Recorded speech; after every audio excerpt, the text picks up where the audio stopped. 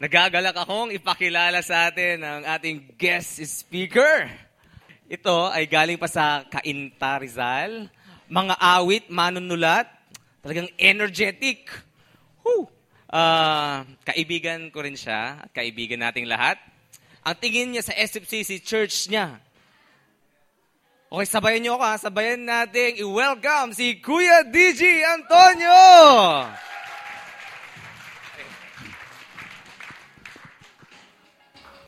1 John chapter 2 verse 15 to 17. Ito po ang ating pag-aaralan ngayon. 1 John chapter 2 verse 15 to 17. Alam niyo po, every time ako na-invite, kahit saan pong lugar, hindi lang po sa San Fernando, kapag ako po ay nagsasalita, ay lagi po nilang iniisip tungkol po sa pagmamahal, yung mga relationship, true love waits.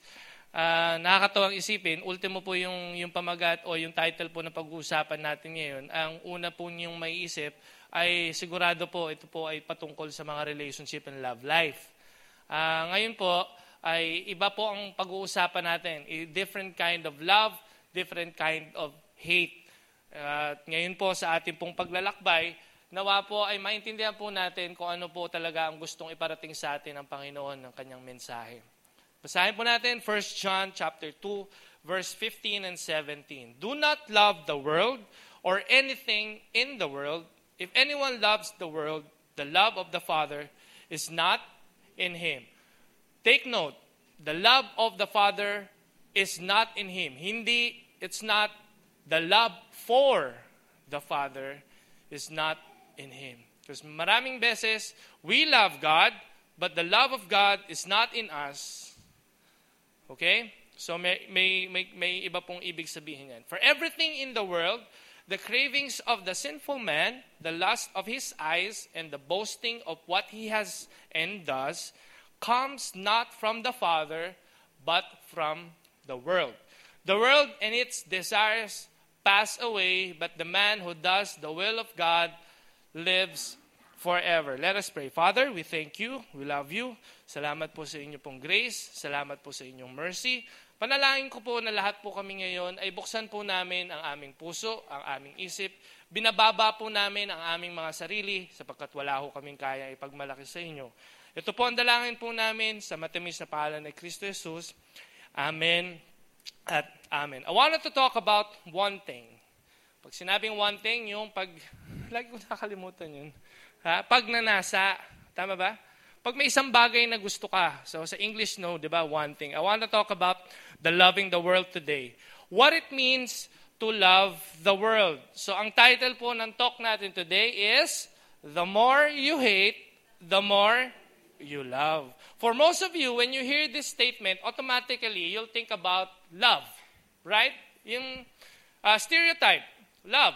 Parang siguro kaya excited yung iba dahil, parang nafe-feel ko yan sa isang lalaki. I hate him, but I love him. Di ba? Ganon.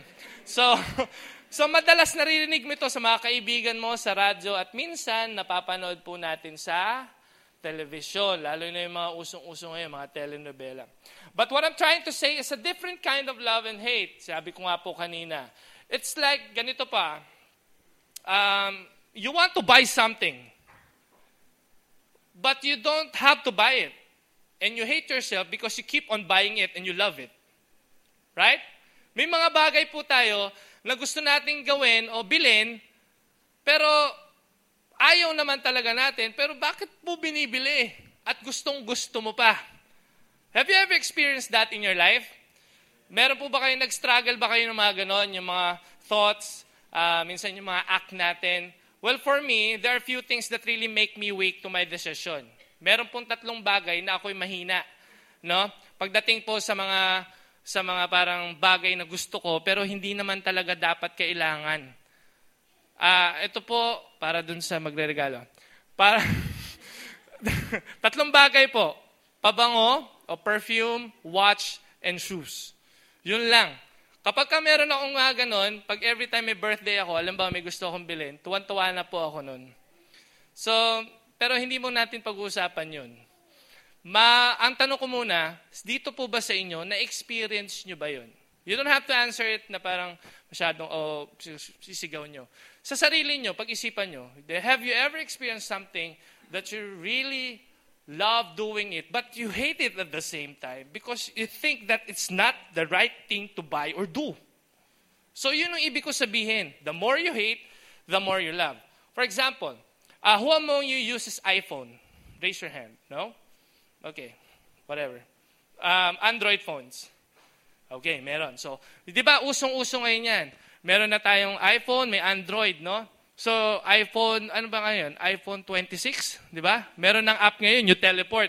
The reason why I'm here, because I have iPhone 26, I have the app teleportation. Joke lang. So, I remember when I was in the addiction of having cellphone, yung gustong-gusto ko, I wanted to have new cellphone. Every time there's a new cellphone coming out, I wanted to have that one. Pero up to the point na I compromise na yung pangangailangan namin sa bahay. I better to have new phone than to eat at the house with my family. So, ang gagawin ko po, pagka may bago, ibebenta ko yung luma and then I'll get a new one. Pero I hate doing it. Sabi ko, why am I keep doing this? Kasi at the back of my mind, I thought every time I will have new cellphone, ay magiging masasatisfy ko yung sarili ko. I would satisfy myself. And I will be, parang feel like na I'm in doon sa mga peers ko. Okay? Alright? So one time, I got this new cellphone. Ang tawag sa kanya is P800. Ayan, this one. The other one at my right side. That's P800. Before, yan yung mga bagong cellphone na hindi pa siya touchscreen pero may stylus na parang malaki na yung screen. No? So I have those. I have that one. Tapos yung sa tabi niya is P900. Pero ito yung sa akin, yung sa P800. Para you see the difference lang. So one time, as I was in camp, that was 2009 or something like that. So after the music, yung aming tugtugan, I went to at the back of the drum set and charged my phone, yung P800. Kasi lobat na ako, obviously, hindi ka pwedeng mag-charge kung full bat ka. So pagka-charge kong ganun, pumunta na ako dun sa mga bata. I mean, lahat kasi kami, okay. Just so you know, meron kaming camp, we're holding a camp every year na naka-accommodate kami ng 150,000 kids. Doon kami nagkakalala ni Jogan. So anyway, so it's a big camp. So every batch, we have 1,500. So after ng kantahan, we went to the bonfire area. So wala nang naiwan sa sanctuary. So what I did, I left my phone at the back of the drum set and went with the kids para to facilitate. So after a while, pagbalik ko, sabi ko, asa na yung, bakit charger na lang? Wala na yung cellphone.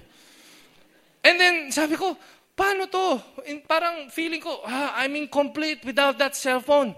Wala namang ibang tao sa sanctuary, kundi yung mga tao lang na mga sound technician. Kasi that time, we're just renting sound system Kasi ngayon, we have our own. So that time, we're just renting. So even the people who are operating the sound system, we didn't know them personally. So I thought, sabi ko, baka yun yung kumuha. Pero hindi Sabi ko, mababait naman sila. So what we did is the next morning, the pastor went to the stage and announced it. Sabi niya ganon, kung meron ba kayong cellphone dyan, baka po pwede naman po, ibalik nyo lang. Kung nahihiya kayo, struggle nyo yan, kahit personally, lapitan nyo ako, basta maibalik nyo lang. So kami naman, as the facilitator of the camp, hindi namin basta-basta pwedeng kapaan yung mga kabataan kasi siyempre ma-offend sila And imagine, kakapaan mo 1,500, isa-isahin mo. May parating na bagong batch. So ang pinaka-least na ginawa namin is sinearch lang yung mga bag ng mga sound technician na hindi talaga sa kasama namin. So wala pa din. So I went home. Disappointed ako. Sabi ko, ano ba yan? Dami-daming mawawala naman. Cellphone ka pa. Pwede naman yung katabi ko. Asawa ko pala yung katabi ko. Sabi ko, kaya ko ba? Mawala ka? Siyempre hindi. So, joke lang. So nung pag-uwi namin, sabi ko, ano kayang purpose ni God? Bakit niya kinuha yung cellphone ko? And then, that's Friday. Umuwi kami, no? We arrived Friday in Manila. And then Sunday, somebody called me. a friend of mine who also plays in the camp, that time, he was in Green Hills with his family. And then sabi niya sa akin, nung tumawag siya, DJ, sabi niya, andito ako sa Green Hills. Anong gagawin ko? Nakita ko yung soundcheck. Ha? Oo, yung soundcheck natin, may hawak na cellphone. Ngayon, kapareho ng sayo. So, ang ginawa ko, nagmadali po ako. From Cainta, I went to Green Hills and asked assistance to the police kasi who knows, that really might my cellphone, di ba? Pwede yun ang cellphone ko. And take note, alam nyo, kapag ang isang bagay sa'yo, kahit pare-pareho yan, alam mong sa'yo, tama? Di ba? Kahit madami yan, kahit punong-puno ng mga iPhone. Minsan, kapain mo lang yan, o kaya amuyin mo yan. iPhone ko to, di ba? Alam mo yun eh. Kasi iba, pagka So pagdating doon, tinatago kasi, di ba? So pagdating doon, nakita ko yung pamilya ng kaibigan ko, nakasama ko sa camp, nakakalat sila doon. Talagang nakaspread sila. Akala mo mga NBI, nagagano na sila. Tinuturo nila, nandoon daw yung soundcheck. So pag-akat ko pa lang ng elevator, sabi nila, andun. So pagpunta ko, in-approach ko, sabi ko sa mga pamilya nila, kasi andun yung dad niya, mom niya, 3 sila magkakapatid. Umalis na sila, sabi ko, salamat po, thank you. May kasama na akong pulis. Pagtingin ko dun sa tao, nakita ko nga yung soundcheck, tapos may hawak na cellphone. Nakita ko pa lang, hindi ko pa naamoy, cellphone ko yan. Kasi alam ko, may gas-gas dun sa may bandang kaliwang kanan sa taas eh. Cellphone ko yan, sabi kong gano'n. Tapos, nung paglapit ko sa kanya, sabi ko, sir, akin na yung cellphone ko. Sabi niya sa akin, sige, ito, sorry. Sabi ko, anong sorry? Sabi ko, kausapin mo yung mga pulis. Nagkaagulo po doon sa Green Hills. Pero, di naman masyadong sobrang gulo. Pero nagsigawan. Kasi, bawal yun eh. Kapag ikaw, bumili ka ng nakaw, makukulong ka din. Diba? So, yung stall na yun, sabi niya, ayoko, ayun. Di niya, doon niya nalaman na nakaw po pala. Pagdating doon sa presinto, siyempre, humingi siya ng tawad. Sabi niya, patawaran mo na ako, sorry na, maawa ka sa akin. Sabi ko, ba't ikaw, naawa ka ba sa akin? Kinuha yung cellphone ko. Joke lang yun. Pero sinabi ko yun, pero maayos. Ikaw, naawa ka ba? Kinuha mo yung cellphone ko. So after I got my phone, this is one of the ridiculous thing I did. After I got my phone, I sold it. Di ba? Binenta ko. I sold it and bought a new again.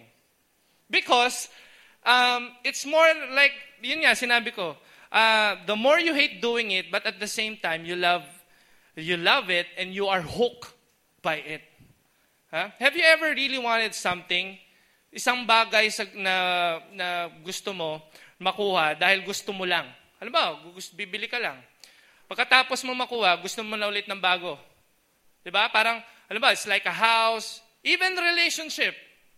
Diba? After you get yung babae, o kaya yung lalaki, after a month, maybe a few months, or maybe a year, magbabago. Gusto mo na naman ng ibang relationship. After mo ng babae, gusto mo lalaki naman. Parang gano'n. So, alam nyo, meron namang, ako lang ba gano'n? Dito?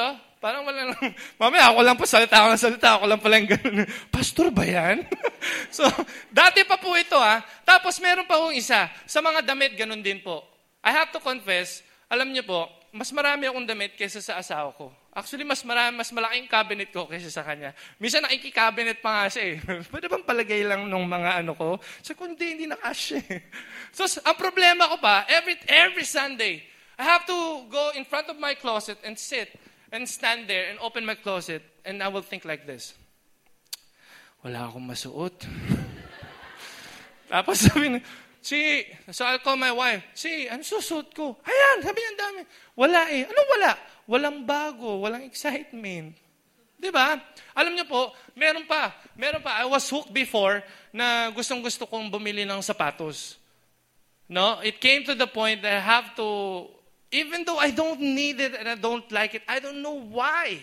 Kasi every time I have those shoes, pag nakikita ko sila, wow, ang dami nila. Parang, ang saya ko. Parang yung mga sapatos pumapalakpak sa akin. DJ, nice one. Binili mo kami.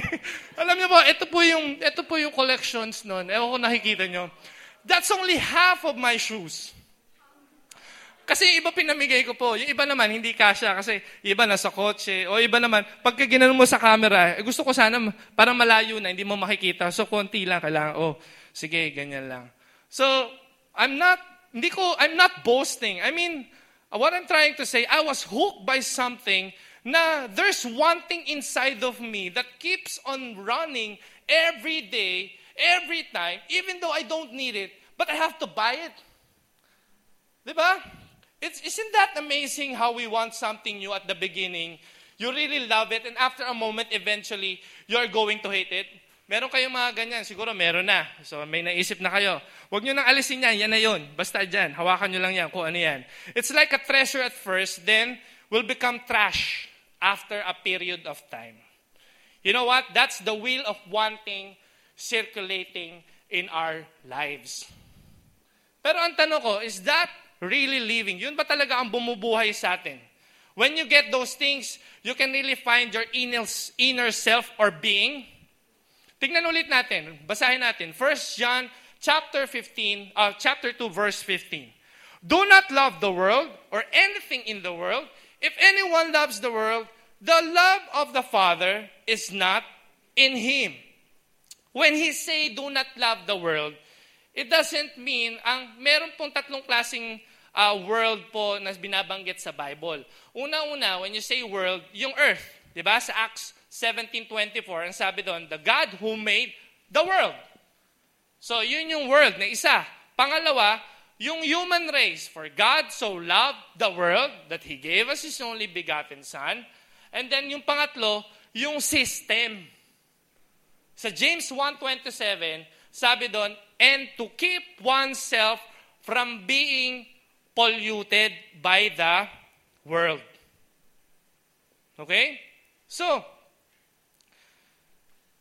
pag sinabi ko po, it doesn't mean, when you say loving the world, it doesn't mean the earth or the people, things that you are enjoying like sports. I don't say it's bad to enjoy those things. I'm not saying it's bad to have shoes or perfumes or watch or clothes. I'm not saying that it's bad to have cars and house and lot and even relationship. When he says, do not love the world, he means, listen to this, he means the attitude or an outlook. It's a perspective attitude absent of God, and it's defined by the word want. Kaya sinabi dun sa verse 16, kung babasahin po ninyo, 1 John chapter 2, verse 16. Ayan. For everything in the world, the cravings of sinful man, the lust of his eyes, and the boasting of what he has done, comes not from the Father, but from the world. So that it means to love about the world, which you hated it because of the system. You want to feel important, you want to have this position, and you want to have this stuff. One thing is all about the world. So it's all about want. When you have something that you just wanted and you don't really need it, that is loving the world. Especially if you are wanting and the presence and the absence of God is not in there. Naintindihan po ba natin?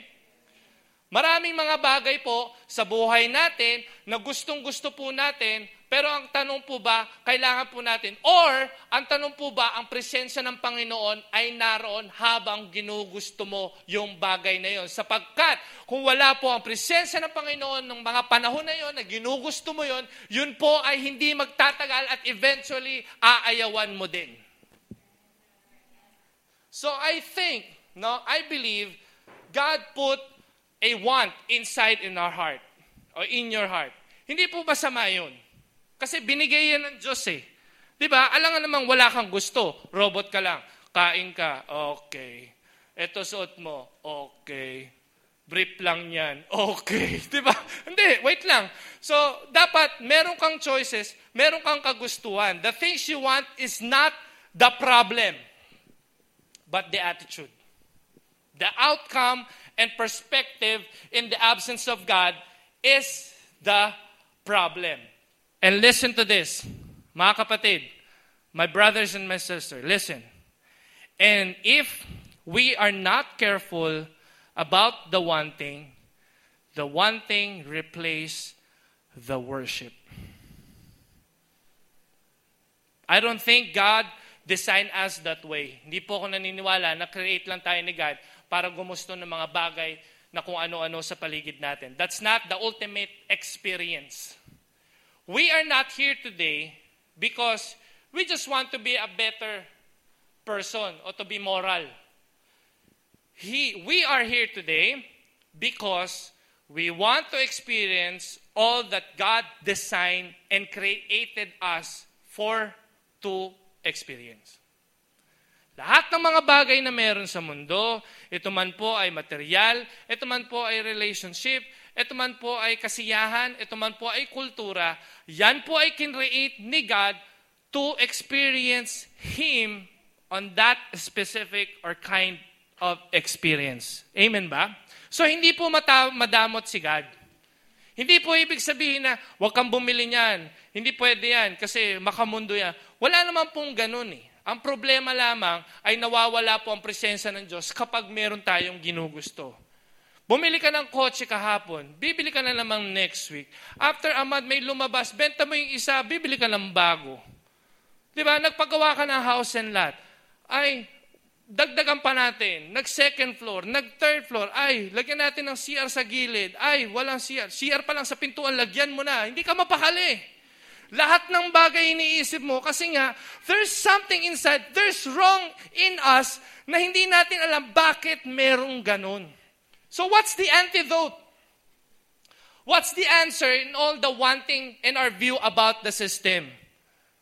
Ito po ba'y magpe-pray na lang ba tayo? O worship tayo? O ano ba, magbabasa tayo ng Bible? Tignan natin kung anong sagot. Let's read 1 John chapter 2, verse 15 again.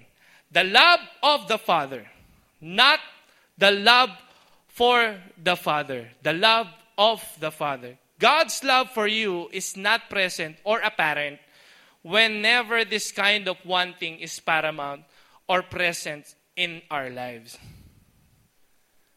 So, ibig sabihin po, ang antidote lang yan, kapag wala po wala ang pagmamahal ng Diyos sa ginagawa mo, wala. Dapat hindi mo siya gawin. Pero wag mo naman dadayain si Lord. Bili ka ng bili. Hoy, Lord, para sa ito, para sa ito. Hindi mo naman pwedeng lokohin si God. Bili ka lang bili ng maraming cellphone o sapatos o pabango.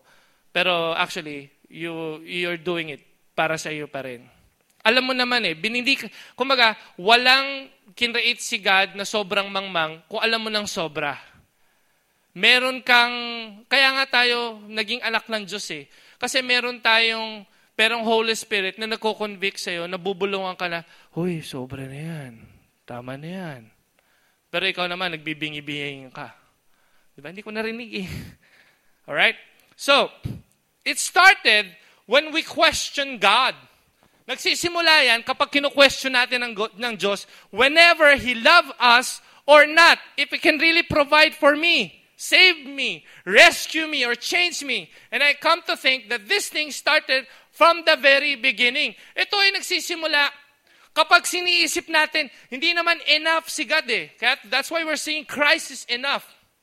Hindi naman enough si God eh. So I think I have to get this relationship, I have to get these material things so that all of those things can satisfy me. It's like you're saying, God, you're not enough for me, so I have to do this.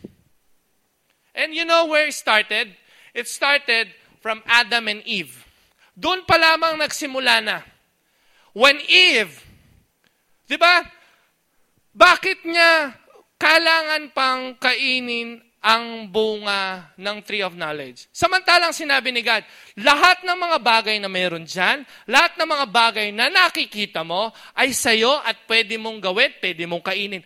Except yung tree of knowledge. Yun lang. Pwede ba? Yun lang.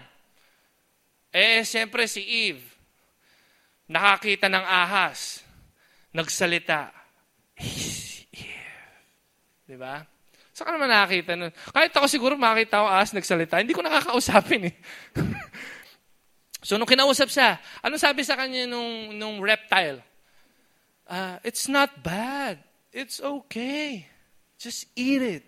Sa tingin ko, maiinggit lang si God. Kasi once you eat the tree of knowledge, you will become like Him. You will become like God. So ito naman si Eve, nagpa-deceive. Oo nga, no. Hindi pa enough yung meron ako eh. Kailangan ito din sa akin eh. Diba? So anong ginawa niya? Kinuha niya. Kinain niya. Tapos dinamay niya pa si Adan. Oy, Adan, kainin mo to. Si Adan naman, oy, sige, oo. Kainin ko na rin. So what happened? It's like saying, God, I don't really trust you. It's like, you're not enough. You cannot really provide for me. And you can never satisfy me. And I remember yung story sa Luke chapter 15. Kung matatandaan nyo po, there's 3 parables in Luke chapter 15. Ano yun? Prodigal son, the lost coin, and the lost sheep. Yung prodigal son, yung anak ganun din. Imagine, napakayaman ng kanyang tatay. Anong sinabi niya? Ama, akin na lahat ng mamanahin ko. Ngayon pa lang, hindi ka papatay, pero akin na. At ako'y aalis. So what he did is he ran away and spent all of the money na binigay sa kanya, yung pamana na dapat nang bibigay sa kanya ng tatay niya. Alam nyo ba, yung anak na to, it came to the point na sa sobrang hirap niya, mas mahirap pa siya dun sa worker ng tatay niya. Yung mismong worker ng tatay niya, mas maganda pa yung hinihigan. Yung bed. So ano nangyari doon sa anak? Anong ginawa niya? Bumalik siya. Ano pagbalik niya? Sinabi niya, Ama, patawad po. Hindi, inisip na lang niya, paano siya makakasurvive? Lumapit sa anak niya at sabi niya, pwede ba akong magtrabaho na lang sa'yo? Pero anong ginawa ng kanyang tatay? Hindi. Halika rito, anak. Bigyan nyo to ng robe, bigyan nyo ng kwintas, bigyan nyo ng lahat ng pangangailangan niya at mag-party tayo. Saan ka nakakita ng ganong isang tatay? Na nawala, halimbawa, ganon din sa lost sheep.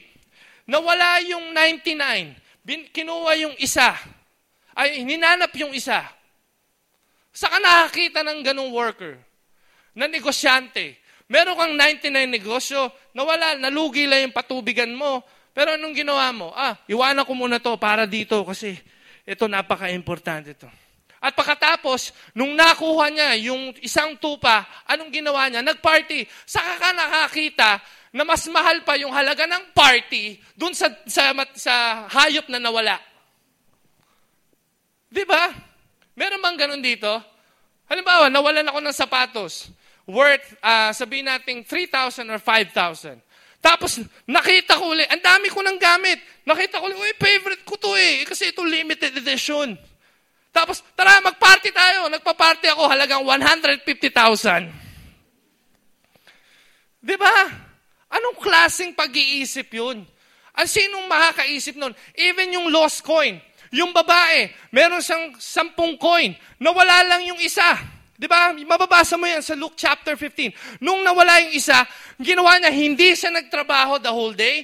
So, naghanap lang siya, inilabas niya lahat ng gamit. Nang makita niya yung lost coin, pinatawag niya lahat ng kapitbahay niya at nag-party ulit. Puro party. Imagine mo, mas mahal pa yung party. Tapos iniisip ko, ano ba yun? Bakit ganun? Alam mo, ang sagot ng Panginoon, it's not really about, the lost coin. It's not really about the lost sheep. It's not really about the prodigal son. It's really about me, Jesus, my God's love, my love for you. Naintindihan nyo? Hindi naman talaga yung mga circumstances na nangyayari sa iyo eh. Kundi kung paano ka minamahal ng Diyos habang ginagawa mo yung circumstance na yun. And then, nag-isip ako. Sabi ko, asan ang repentance dun? If you will think about the story, listen to me. I'm going to end with this. If you're going to read chapter 15 of Luke, I don't see any parang teaching for me. Nung binasa ko siya, I don't see any repentance. Paano mo mababago ang isang tao dun sa mga nangyari na yun? Dun sa mga panahon na ang kanyang anak ay lumayo sa prodigal son, pagbalik niya, hindi naman siya, Lord, Ama, Father, forgive me, I repent. Wala kang mababasa sa Bible. You will not see any repentance. You know what? This is the repentance. Will you allow yourself, right now, will you allow yourself to be loved like this or like that? Will you allow God to love you right now in spite of any circumstances you are? Will you allow Him to love you, to rescue you, to provide for you? It doesn't matter kung anong meron ka. It doesn't matter kung anong ginagawa mo. The repentance starts when you finally realize that God loves you and you will accept His perfect love.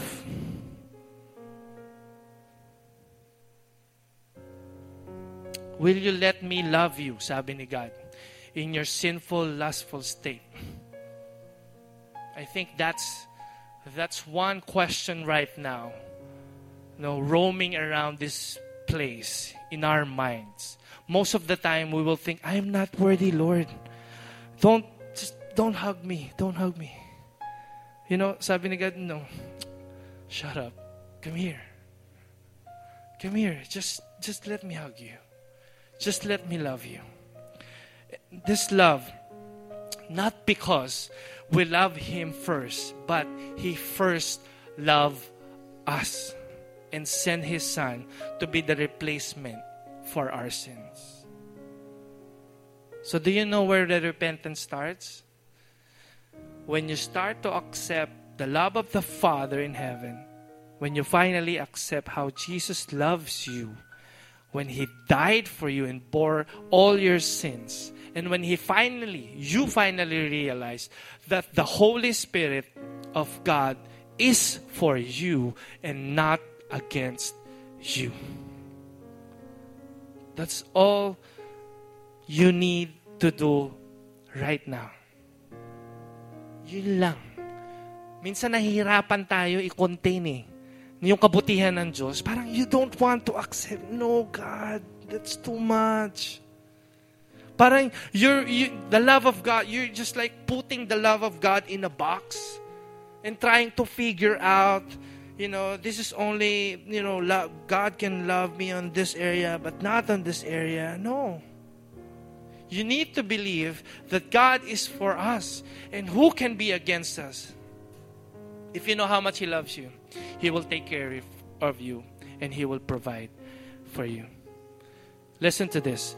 It's not about our performance to Him, but His performance for us.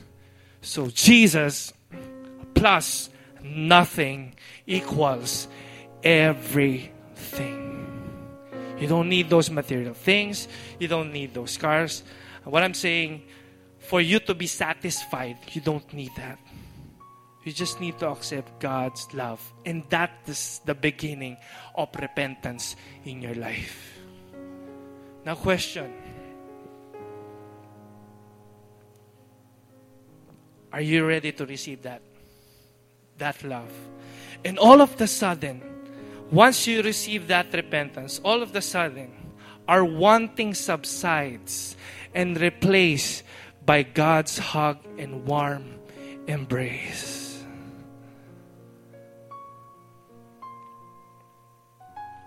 Think about that, church. Palagi na lang tayong nakafocus sa mundo, focus too much on ourselves, going to church. Anong pwedeng mabigay sa akin ng church? Remember when I was here before, it's not really about you, it's about us. It's not really about you, it's about Him. It's not about us. Remember when I told you about when Peter and Jesus walks on water? Peter is at first at the beginning, he was just focused on Jesus Christ, and he can walk on the water, right? And then finally, when Peter naging conscious siya, he became conscious to himself and looked down at the water. He was what? Afraid. And what happened? Nalunod po siya. My challenge for you, church, right now is not to stop wanting or to get those things. Again, you can easily get those things, I know. But my challenge for you, are you willing to accept God's love for you?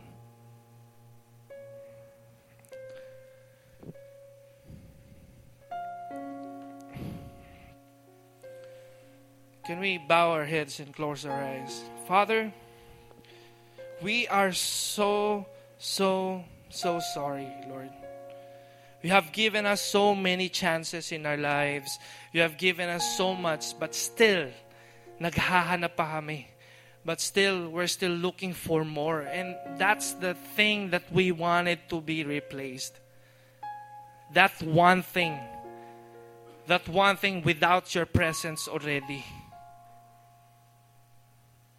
Father, forgive us.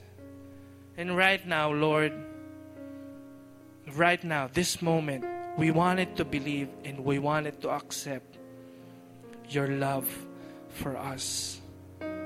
We want to experience that kind of love. It's not just the stereotype of kind of love. We want the mind-blowing, never can grasp my mind kind of love. Right now, Father, I pray that the Holy Spirit move in this place right now. In the mighty name of Jesus Christ. Tanggalin niyo po ang plano ng kaaway sa mga isip namin. Lahat po ng masamang spirito na narito, na nanggugulo, in the mighty name of Jesus Christ, I rebuke you. Get away from here. You have no right to be here. The Holy Spirit of God is here right now. I really believe, and I really accept that fact. Many of us right now experiencing those kind of wanting. Maybe in relationship, maybe going to some places they don't really want it, but they keep on doing and keep on going there. Maybe the stuff like clothes, maybe anything.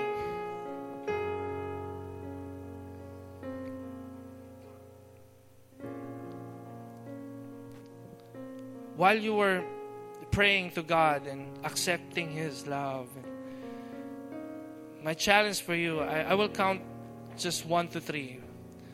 And when I count 1 to 3, just raise your hand if you wanted to accept His love, if you wanted to, repent. The repentance starts from accepting His love. Just raise your hand as I count 1 to 3. 1, God loves you. Number 2, it's not your performance, His performance. Number 3, can you raise your hands if you want to accept His love? Praise Lord, bless God. Just raise your hand. Just raise your hand. Just say, just tell, Lord, I surrender to you. Lord, I repent. Lord, I accept your love for me, Lord. Like the prodigal son, God, that I have to do anything. I just need to accept your love. That's it. That's it. It's only it. Father, for all the people who raise their hands right now, in the mighty name of Jesus Christ, I pray that the changes starts today. That those wanting, Lord, alisin po ninyo and will be replaced by worship. And you alone, Father, can provide for us, can save us, can rescue us, Lord. And all of the things that we have is not really about that, but it's about your love for us, Father. In the mighty name of Jesus Christ, Lord, as we raise our hands, we acknowledge that you are our God, you alone, our sovereign God, our shepherd, Lord, our refuge. We thank you. We just honor you. We just continue, Lord, to accept your love in every day of our lives.